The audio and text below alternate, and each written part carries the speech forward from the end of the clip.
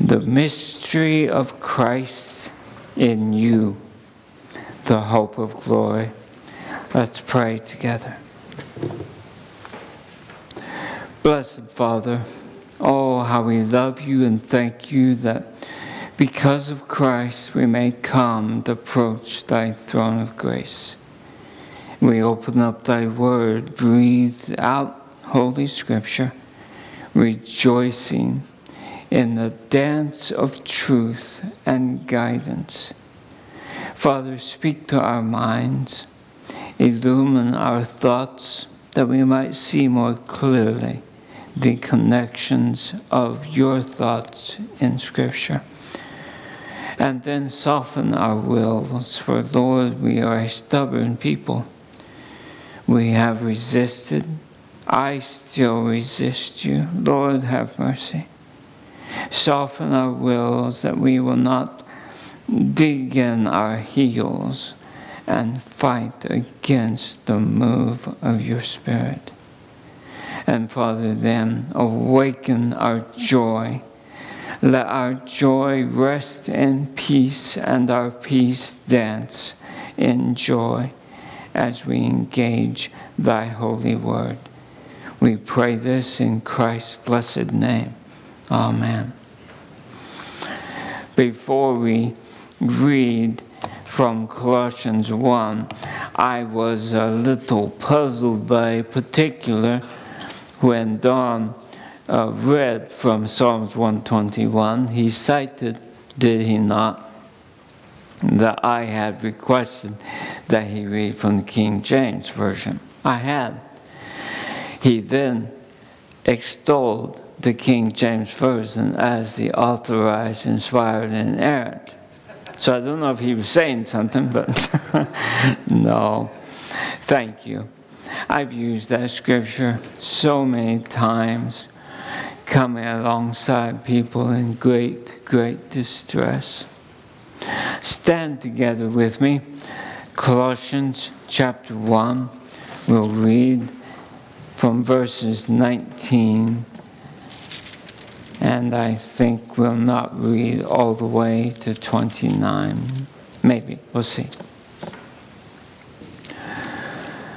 For it was the Father's good pleasure for all the fullness to dwell in him, Christ, and through him to reconcile all things to himself, the Father, having made peace through the blood of his cross, through him, whether things on earth or things in heaven. And although you were formerly alienated, hostile in mind, engaged in evil deeds, yet he has now reconciled you in his fleshly body through death, in order to present you before him holy and blameless and beyond reproach, if indeed you continue in the faith, firmly established and steadfast, and not moved away from the hope of the gospel that you have heard, which was proclaimed in all creation under heaven, and of which I, Paul, was made a minister. Now I rejoice in my sufferings for your sake, and in my flesh I do my share on behalf of his body, which is the church, in filling up that which is lacking in Christ's afflictions. Of this church I was made a minister according to the stewardship from God, bestowed on me for your benefit, that I might fully carry out the preaching of the Word of God.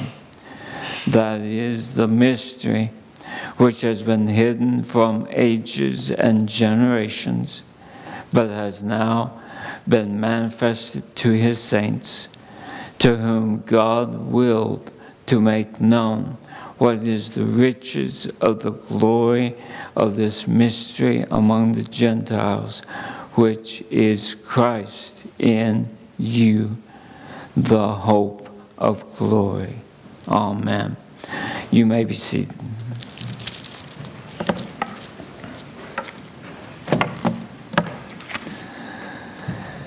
Glorious is this blessed book, breathed out by the Holy Spirit, using the Apostle Paul to write it. Paul is, you will recall, imprisoned in Rome. And yet, oh, the joy when he learns from Epaphras of the newly birthed church, 5 days' walk away in Colossae.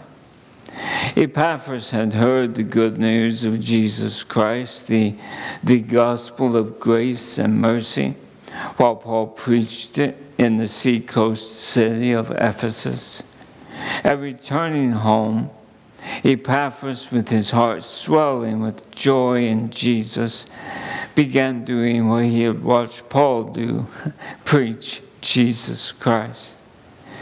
And God the Father had rebirthed many, regenerating them, yanking them, transferring them, delivering them from the domain and tyranny of darkness, placing them into the Good Shepherd's arms, the kingdom of the Son of his love.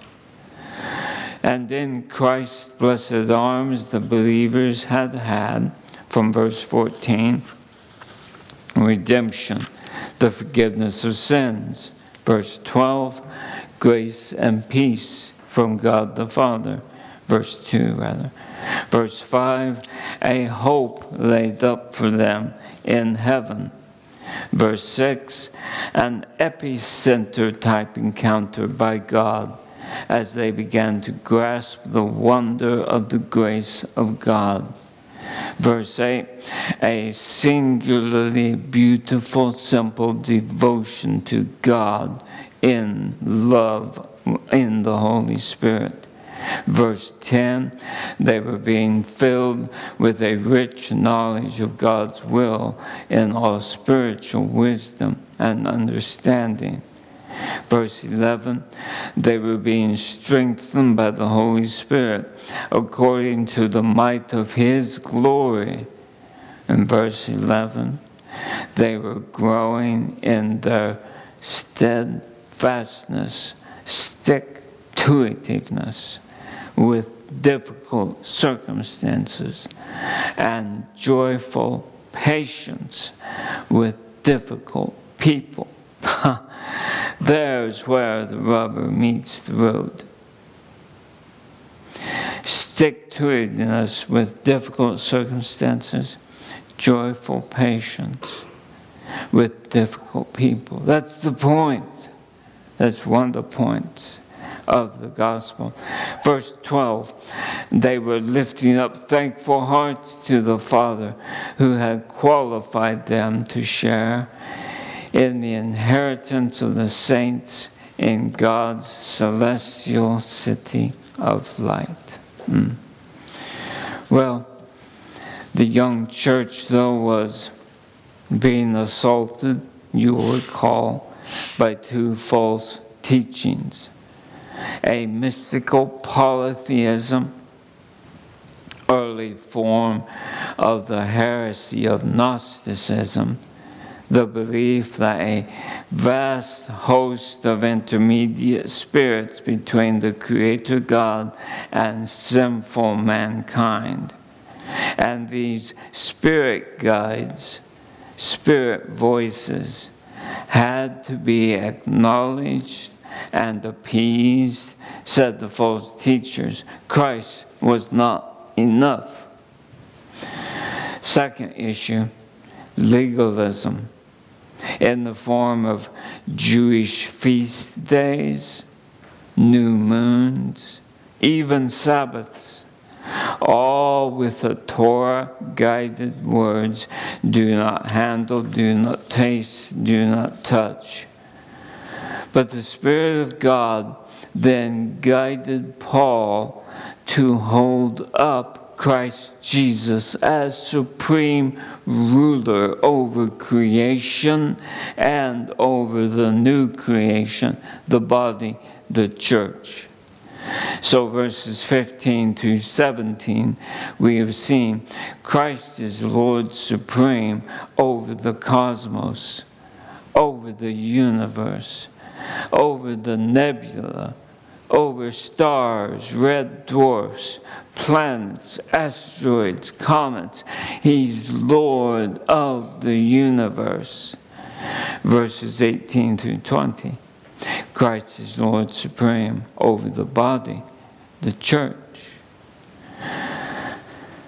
And as he is the firstborn, preeminent one over all creation, he is also the firstborn, second Adam from the dead. God's rule and reign through Adam has been reestablished in the man, Christ Jesus, God's second Adam.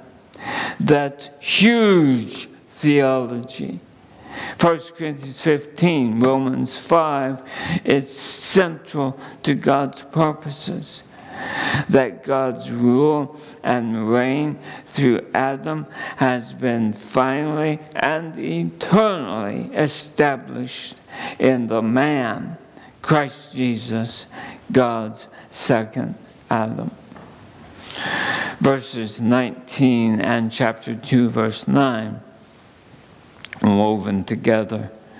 For it was the Father's good pleasure that all the fullness of deity would dwell in Christ. All the fullness of deity. Verse 19, and then go into chapter 2, verse 9, repeats it, intensifies it, would dwell in Christ. Now, as is my pattern of explanation first, then what doctrine do we see, then what application? This scripture forces explanation and doctrine to be molded together as we turn back to verse 20. Verse 20, listen to it again, and then let me read Calvin to you. And through Christ, him, to reconcile all things to himself, the Father, having made peace through the blood of his cross, through him, whether things on earth or things in heaven.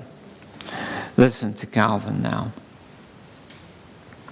I prefer to understand this, verse 20, as referring to angels and men.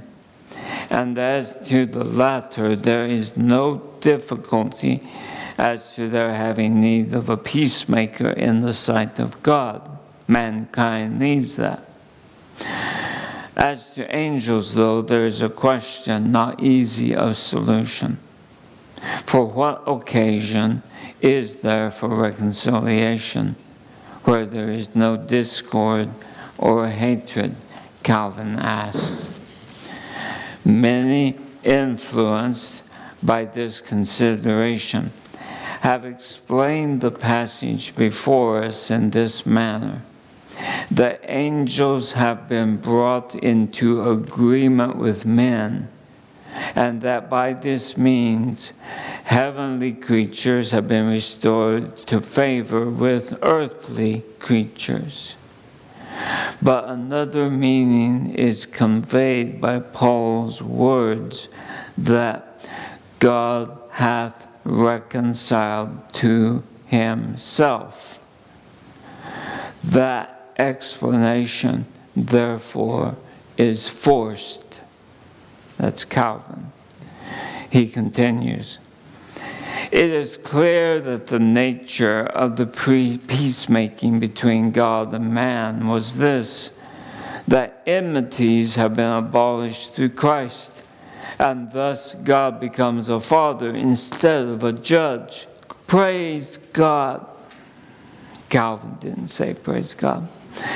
Between God and angels, the state of matters is very different, for there is no revolt, no sin, and consequently no separation. It was, however, necessary that angels should be made to be at peace with God. For being creatures, they were not beyond the risk of falling had they not been confirmed by the grace of Christ. This is of no small importance for the perpetuity, the ongoing nature of peace with God, to have a fixed standing in righteousness, so as to have no longer any fear of fall or revolt.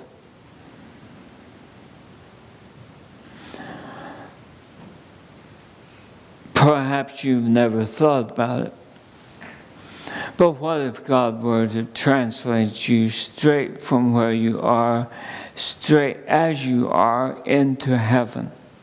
How long would you last? How long before you'd have a thought that was just self-centered at best? We'd be toast instantly. Something has to be done. And that's Calvin's thought here. We'll bring some application shortly. Calvin.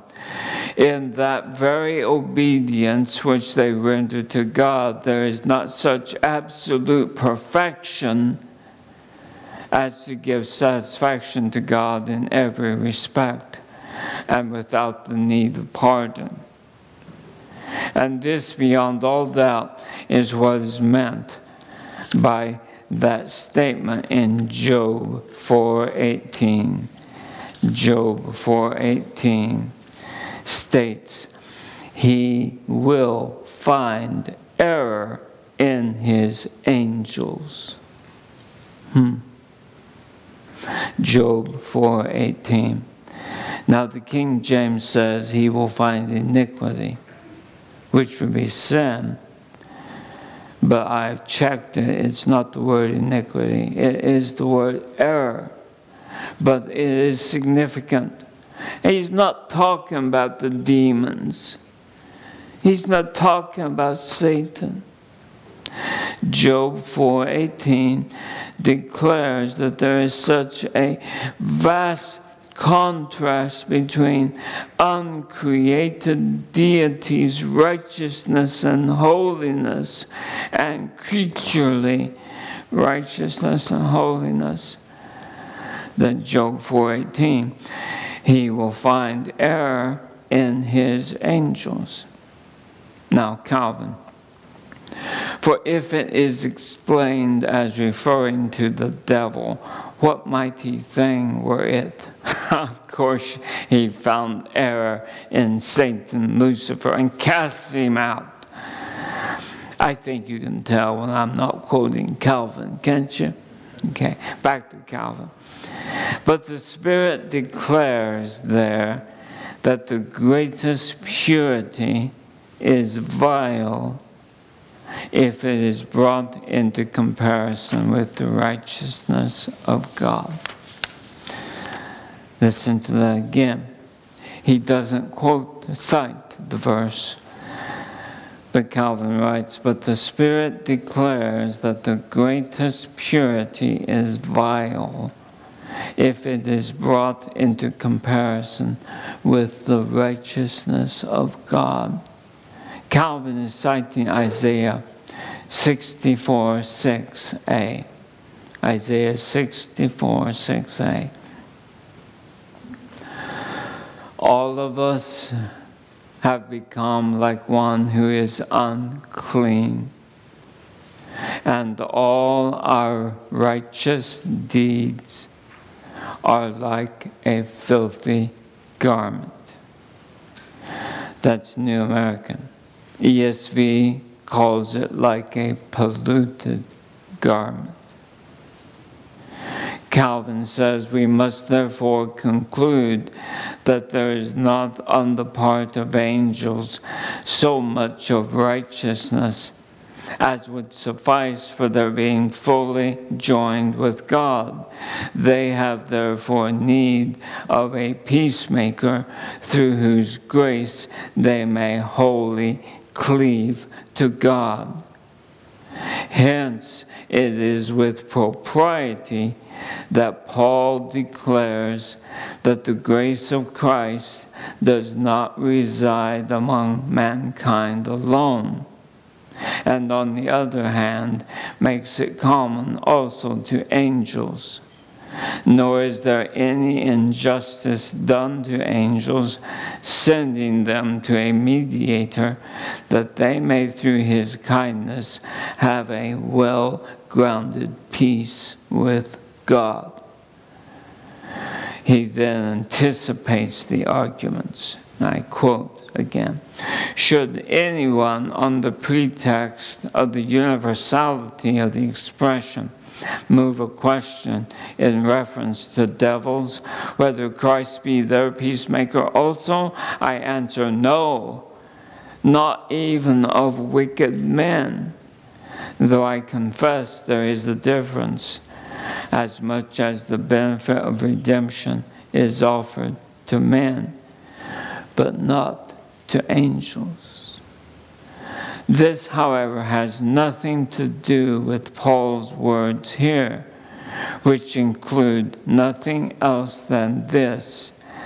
And I've emboldened and highlighted Calvin here. It is through Christ alone that all creatures who have any connection at all with God cleave to Him. That's deep waters, driven, force, as Calvin says, by the wording, that He has reconciled all things in heaven and on earth. Where? By the blood of His cross. Some doctrinal particulars. The best of our righteousness is in God's eyes like a filthy rag, brothers and sisters. The opposing categories in Isaiah 64:6 are very much in contrast. The very best of the best of our righteousness is in God's eyes like a cloth used during a woman's period. That's the literal Hebrew. Second particular. So my hope is built on nothing less than Jesus' blood and righteousness. And I dare not trust the sweetest frame, but wholly lean on Jesus' name. Third particular. Our sanctification is not what saves us. How sanctified you are has nothing to do with your salvation. God, it's our justification that saves us. When God legally declares us just, righteous, straight in Christ, then the Holy Spirit works progressively on sanctification, bringing us into conformity with the righteousness of Christ positionally wrapped around us. Fourth, legalism.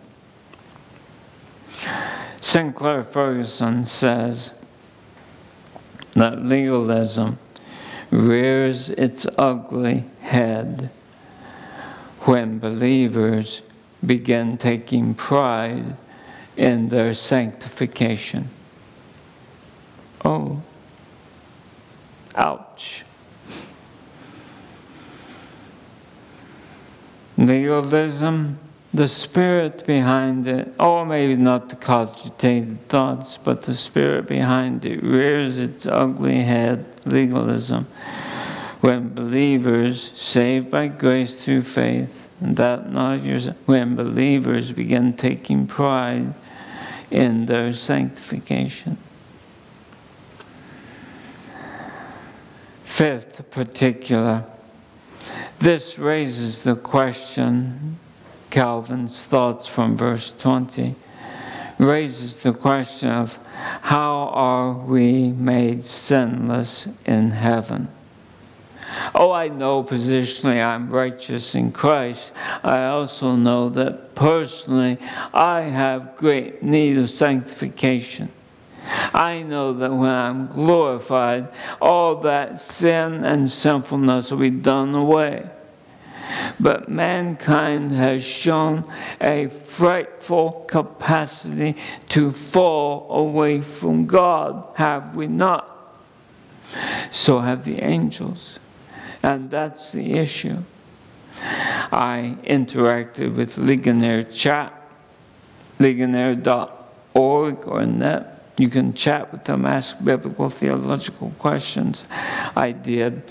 There's a very interesting interaction between R.C. Sproul and Ian Hamilton that I'll be happy to provide you with if desired, but we'll not go there any further today.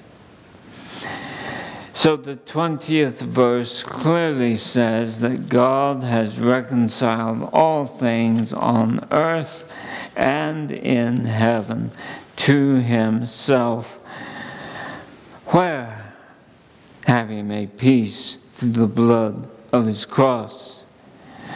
And Calvin's understanding is the richest and deepest that I've encountered. Now verses 21 through 23, explanation. Paul now applies this grand doctrine to the believers in Colossae.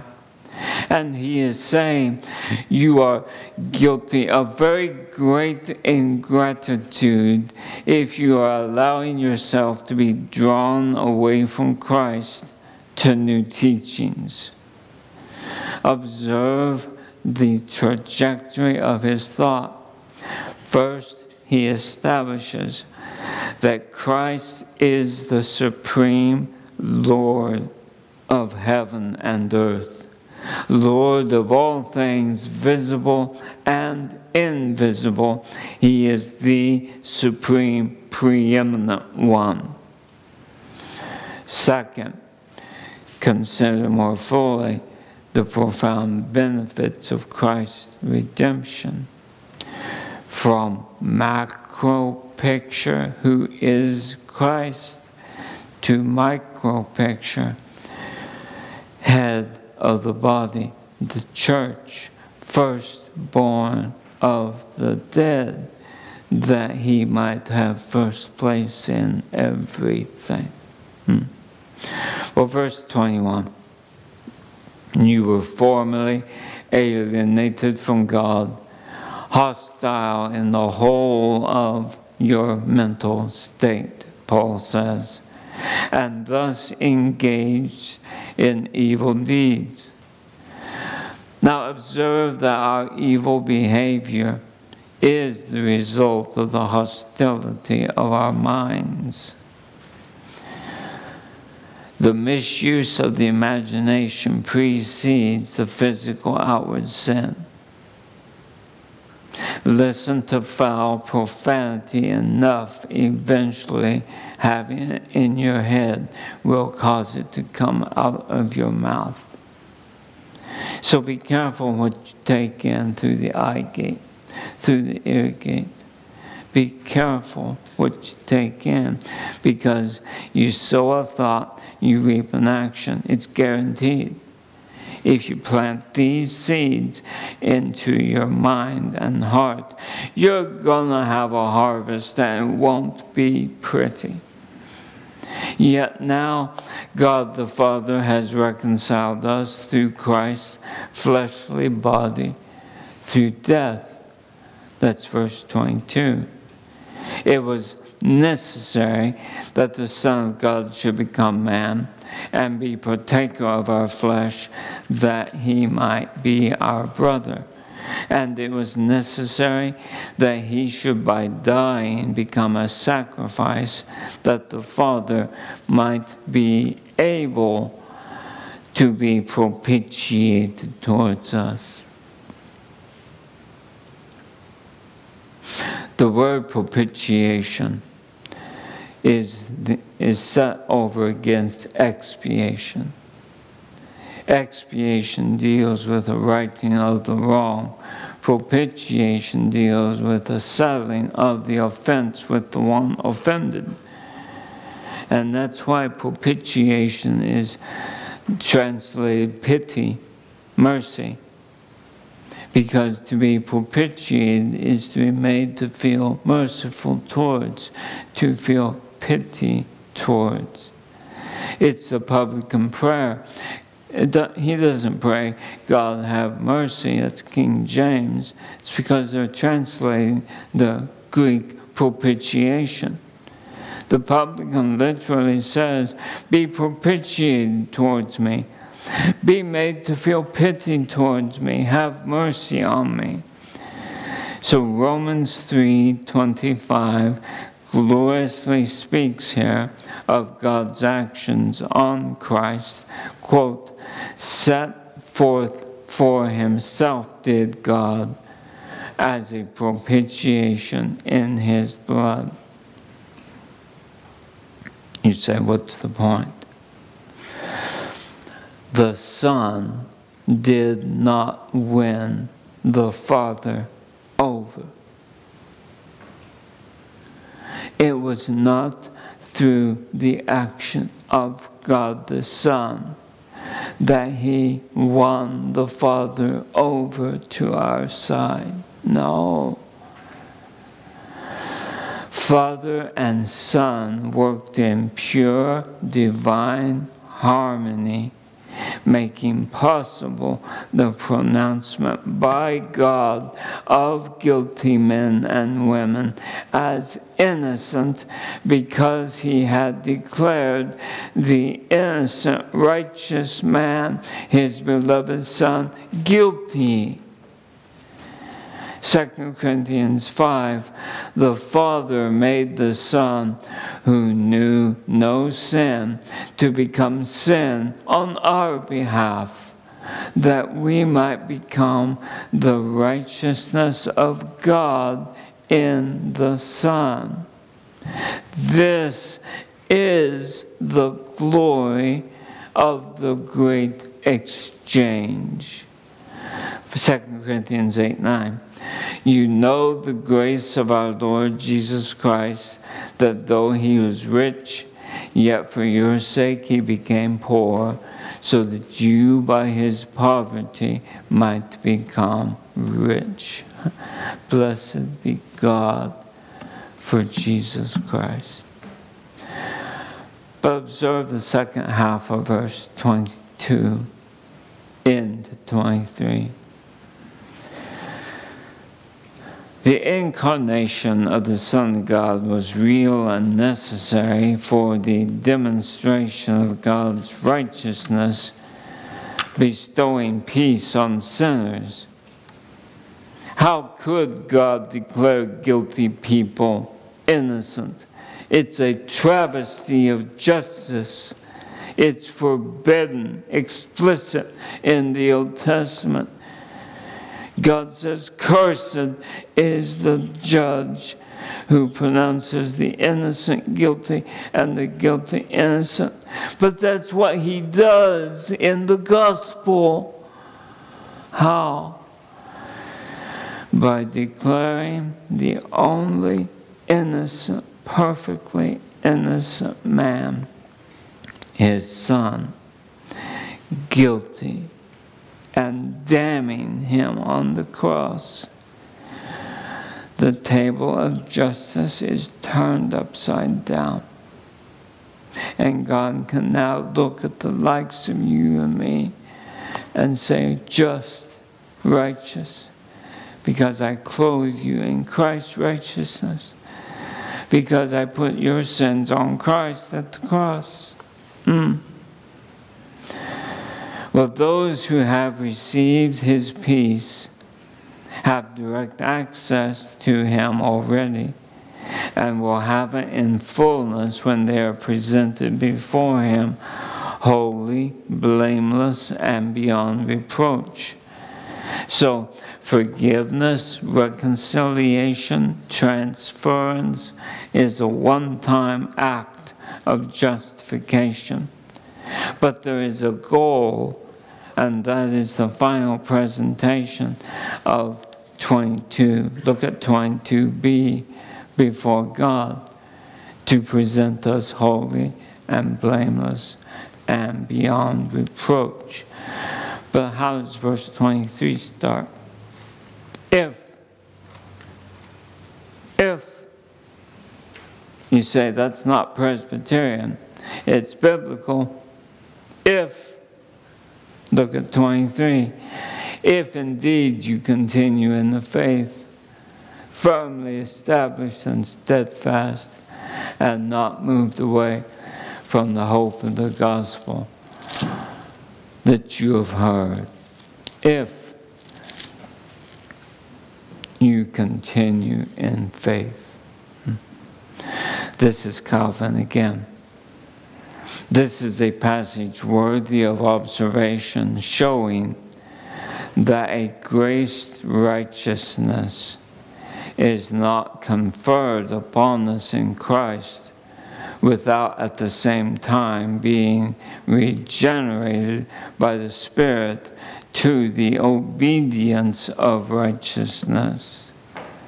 For he teaches us elsewhere that Christ is made to us righteousness and sanctification, the former obtained by gratuitous acceptance of a gift, grace, and that by the gift of the Holy Spirit when we are made new creatures.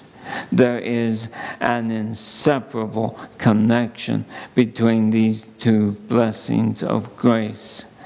And Calvin then says, this holiness is nothing more than begun in us, and is indeed every day making progress, but will not be perfected until Christ shall appear for the restoration of all things. End quote. Positionally, we are made righteous in Christ by a legal declaration of God. But experientially, we're still rotten sinners with foul mouths and bad attitudes towards our wife, towards our husband, towards our children, towards our parents. But positionally, we are righteous in Christ. Justification deals with the one-time act by God. It is the indicative of the gospel. Sanctification deals with the ongoing, progressive, day by day, changing, molding, reshaping of this saved sinner into Christ's likeness. That's sanctification. F.F. Bruce says, the pronouncement of justification made in the believer's favor here and now anticipates the pronouncement of the judgment day. The holiness of life, which is progressively wrought, worked, brought about by the Spirit here and now, is to issue in perfection of glory at Christ's appearing. Doctrine. very short, to the point, not exhaustively played out. But there are twin dangers to the glorious gospel of grace. Two specific dangers that the New Testament identifies. The first is legalism, salvation by keeping law. I've got to do this and this in order to be saved. I've got to be good in order to be saved, is legalism. The second is antinomianism. You say, what's that? The word for law is nomos. Anti-law is the concept, antinomianism. And this is a salvation by a rejection of God's law. There's no need for repentance, no need of growth in graces by putting to death sin, because you are of the elect and good to go as you are. That's antinomianism. But Romans 3:31, Paul raises this question after he has just lambasted the law as doing nothing but condemning the sinner. And then says in Romans 3:31, do we then nullify the law through faith? Far from it. On the contrary, we establish the law. I did not understand that until I understood Reformed theology. And I came to see that as the Reformers accurately from the New Testament saw, we are saved by grace through faith, and that's a gift from God. We are not saved by law keeping. Law does not save us. Law just condemns us. But the moral law, the Ten Commandments, is still in perpetuity the rule of life for the believer. Not so that you'll be saved, but because you are saved. This is the image of Christ laid out in precept. If you want to really examine the contours of this, go to sermon audio, The Moral Controversy, and listen to Sinclair speak through 3 conference messages: historical overview, legalism, antinomianism. His teaching there is why I am where I am today. So both legalism and antinomianism are seriously a distortion of gospel truth, and both receive the apostolic anathema in Galatians and Romans. God forbid to legalism. God forbid to the thought that it doesn't matter how you live because you're of the elect. It is, again, the grammar of the gospel. Legalism camps on the imperatives. They don't understand what God has done. They think they've got to do it. Antinomianism camps on the indicative, ignoring the fact that behind every indicative in the Scripture there is always an imperative. If God has done this, this is how you live. For by grace you have been saved through faith, and this is not your own doing, it is the gift of God, not the result of works, so that no one may boast. For we are his workmanship, created in Christ Jesus for good works, which God prepared beforehand that we should walk in them. whom God justified, he also sanctifies. Application. Paul will continue a trajectory of thought that we will not engage today. But let's observe the goal, the end purpose of the gospel of Christ. And it is stated in 26:7 that this mystery, which has been hidden from ages and generations, has now been manifested to his holy ones, his saints, in whom God willed to make known what is the riches of the glory of this mystery among the Gentiles, which is Christ in you, the hope of glory. Pray with me. The application will be the prayer, after which we will sing.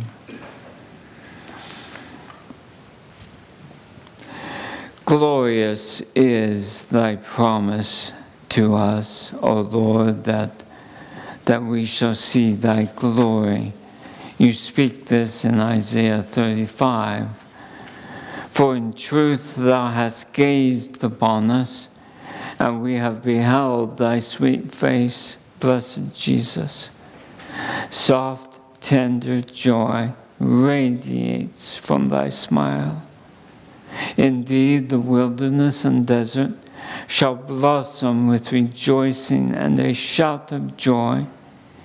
For we shall see thy glory, O Yahweh, and thy majesty, O our God, when you bring us home. Blessedly sweet Jesus, your words tenderly comfort us, encouraging the exhausted, strengthening the feeble. Tenderly speak peace, peace to the anxious heart, blessed Savior, for thou wilt save us. And oh, our joy, as the eyes of the blind are opened, the ears of the deaf unstopped, the lame leap for joy, and the tongue of the mute shout joyfully to thee, Almighty Savior. We bless thy triune name, that thou hast established a highway of holiness, where the redeemed may walk without fear, without danger. For who shall condemn us, seeing it is thou who hast justified us? Glory, glory in Emmanuel's blissful land, to which we, the redeemed of Yahweh, shall come with joyful shouting into the celestial city of thy glory.